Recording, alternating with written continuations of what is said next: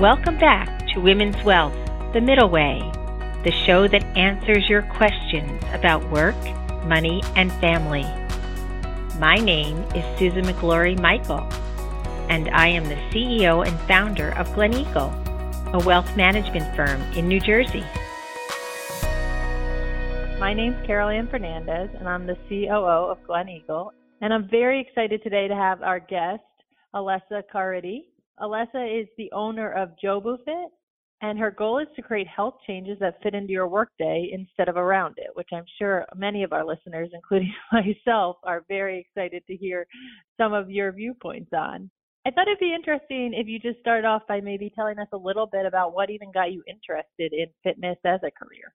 Starting at the age of 12, and I danced all over the world. I was part of a competitive dance company, and as I kind of developed and as I became, you come of age and body changes, and that's when you first start to understand injury, and really became very just inquisitive, I think is the best way. And I grew up in a family of doctors, and so anytime I had a question, it was not like easily answered, but I was able to get my answer. Like, what is happening with this? Why does this part of my body hurt? How do I fix things?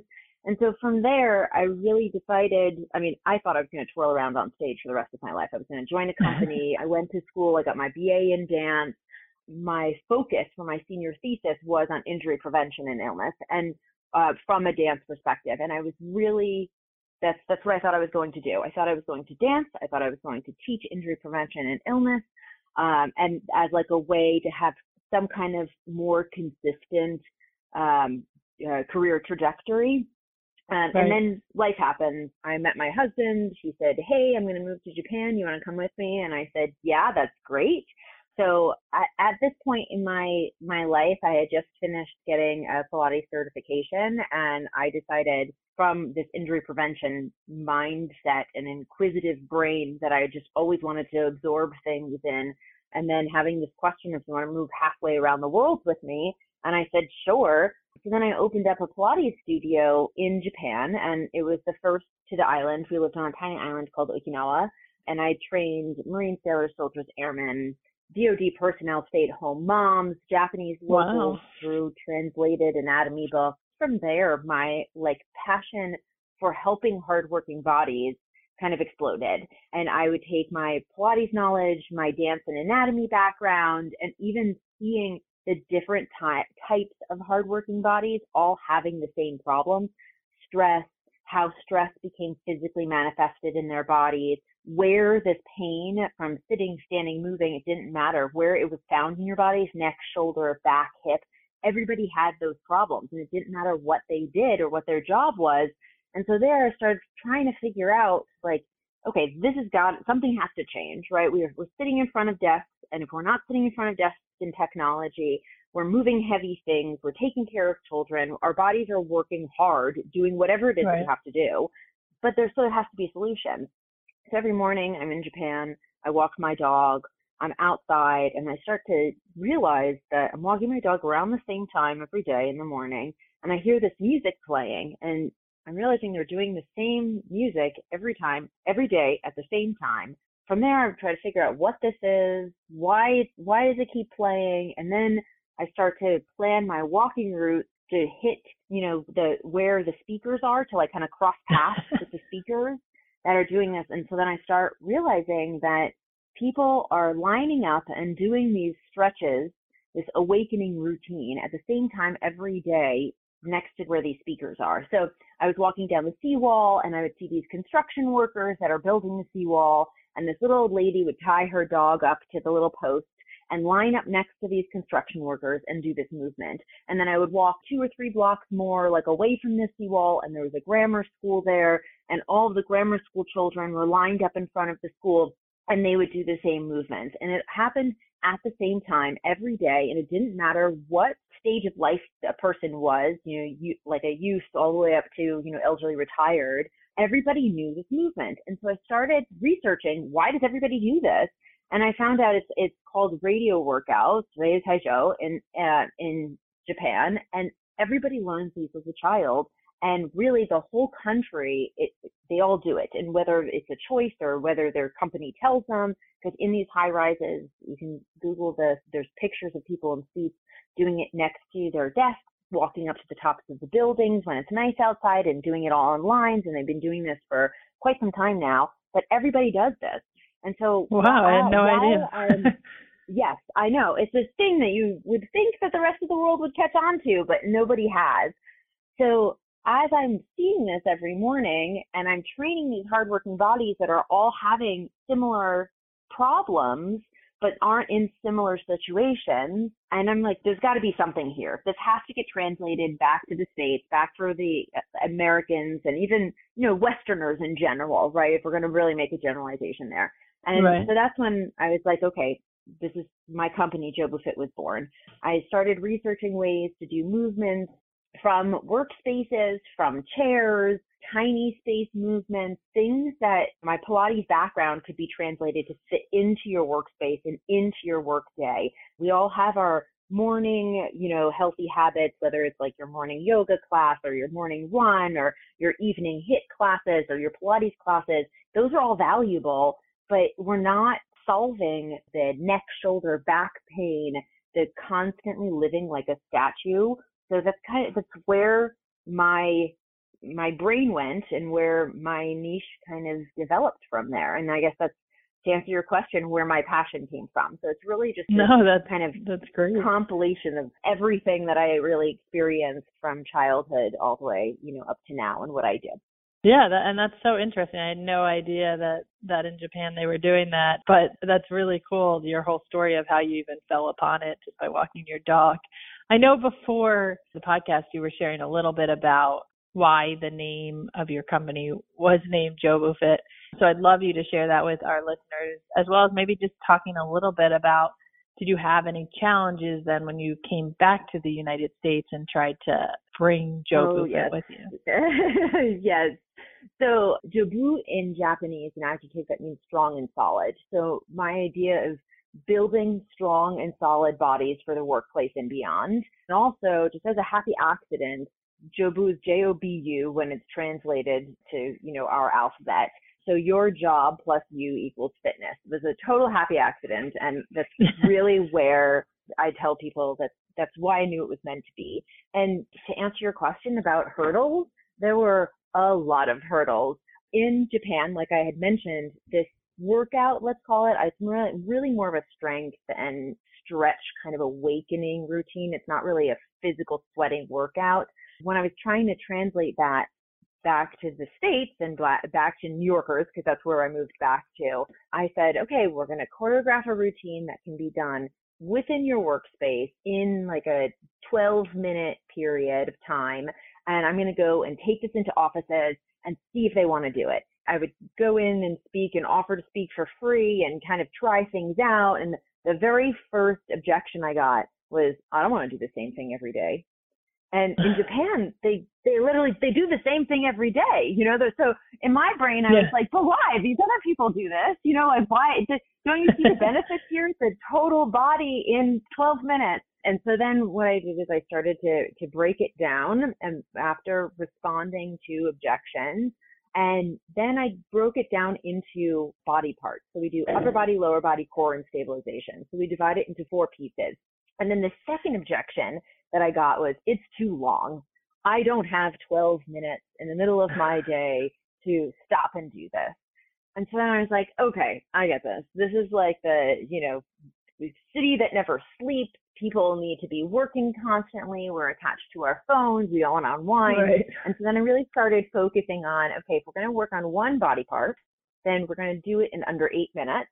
And we're going to really make sure that the body part that we're working on, if we just simply push our chair away from our desk, or if you have a standing workspace, just step away from our desk. So if you're on a call, or if you're on something that doesn't need your active typing or speaking, that you can do this as well, because that really became a requirement for people using this. And so now I have things that I call incognito fitness. I have health interruptions, ways that you can add movement into your workday, and such small movement, like such small amount of time and such small physical movement, So you're almost tricking your brain into moving while you can still listen to that phone call or use a 5-minute break. And we're just kind of sneaking in healthy movements, health interruptions, as I call them, into your workday so that you can really say like, okay, I am working on my mobility.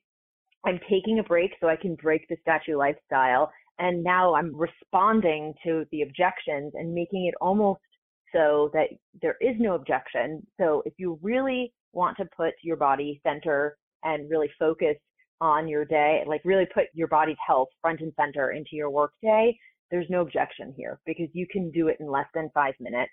I can show you how to do it while you're on a call that, some people, I know my husband who works for a big company, sometimes he's on a call with, 100 people and they're doing these things that he just has to be present for. He doesn't have to be active in the conversation. So if you're one of those kinds of people that has to sit through this call, this is a perfect time for you to do a couple of lower leg under desk jogs or to do arm circles and shoulder circles and stretch your spine and give your body a break so that you can really stay focused and then stay productive. I think that's such a good point too. I think it's so easy for us to immediately reject things like, well, I don't have time for 12 minutes or, I can't do a full workout. And this idea that, even during your work day, you could just do something small, I think is it's interesting to hear how you had to pivot to what people wanted. Yeah. And honestly, in a perfect world, I would create this movement. I would sell the movement to companies, right? Even like make it a subscription based and kind of every year update it just a little bit.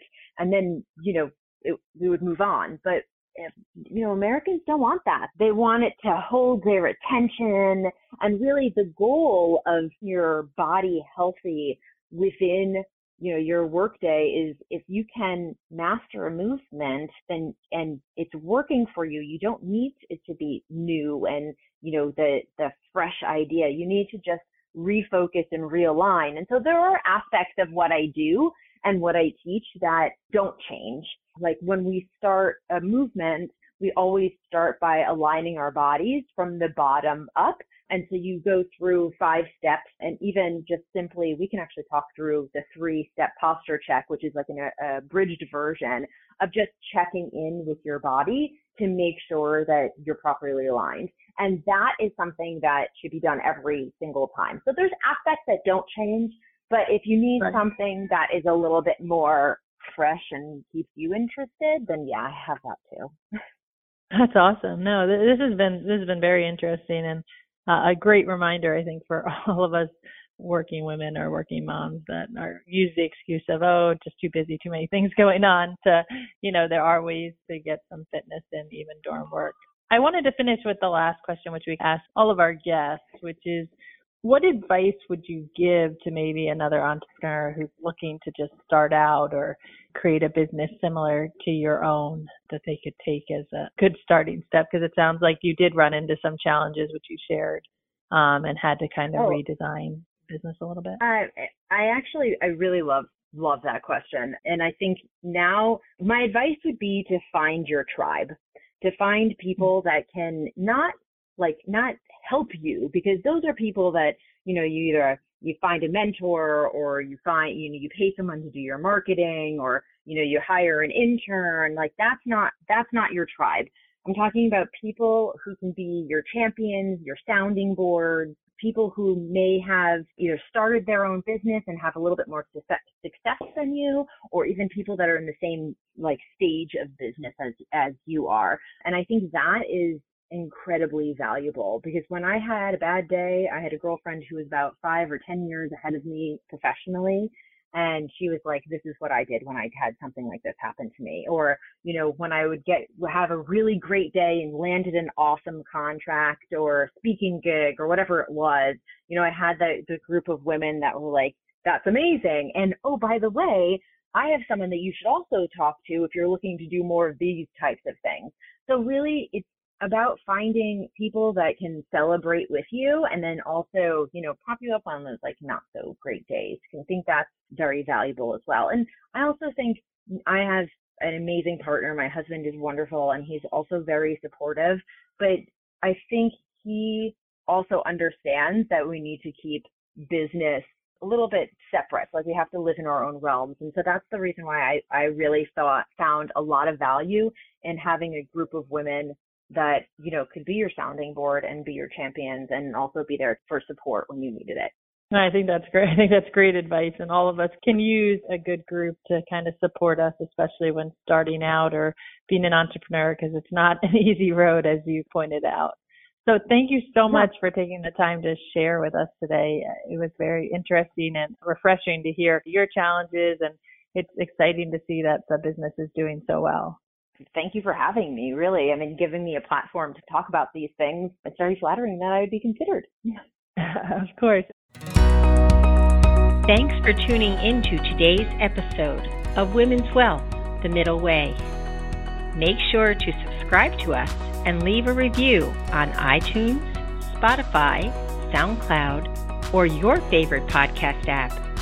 Join us for new episodes every other Wednesday. See you in 2 weeks.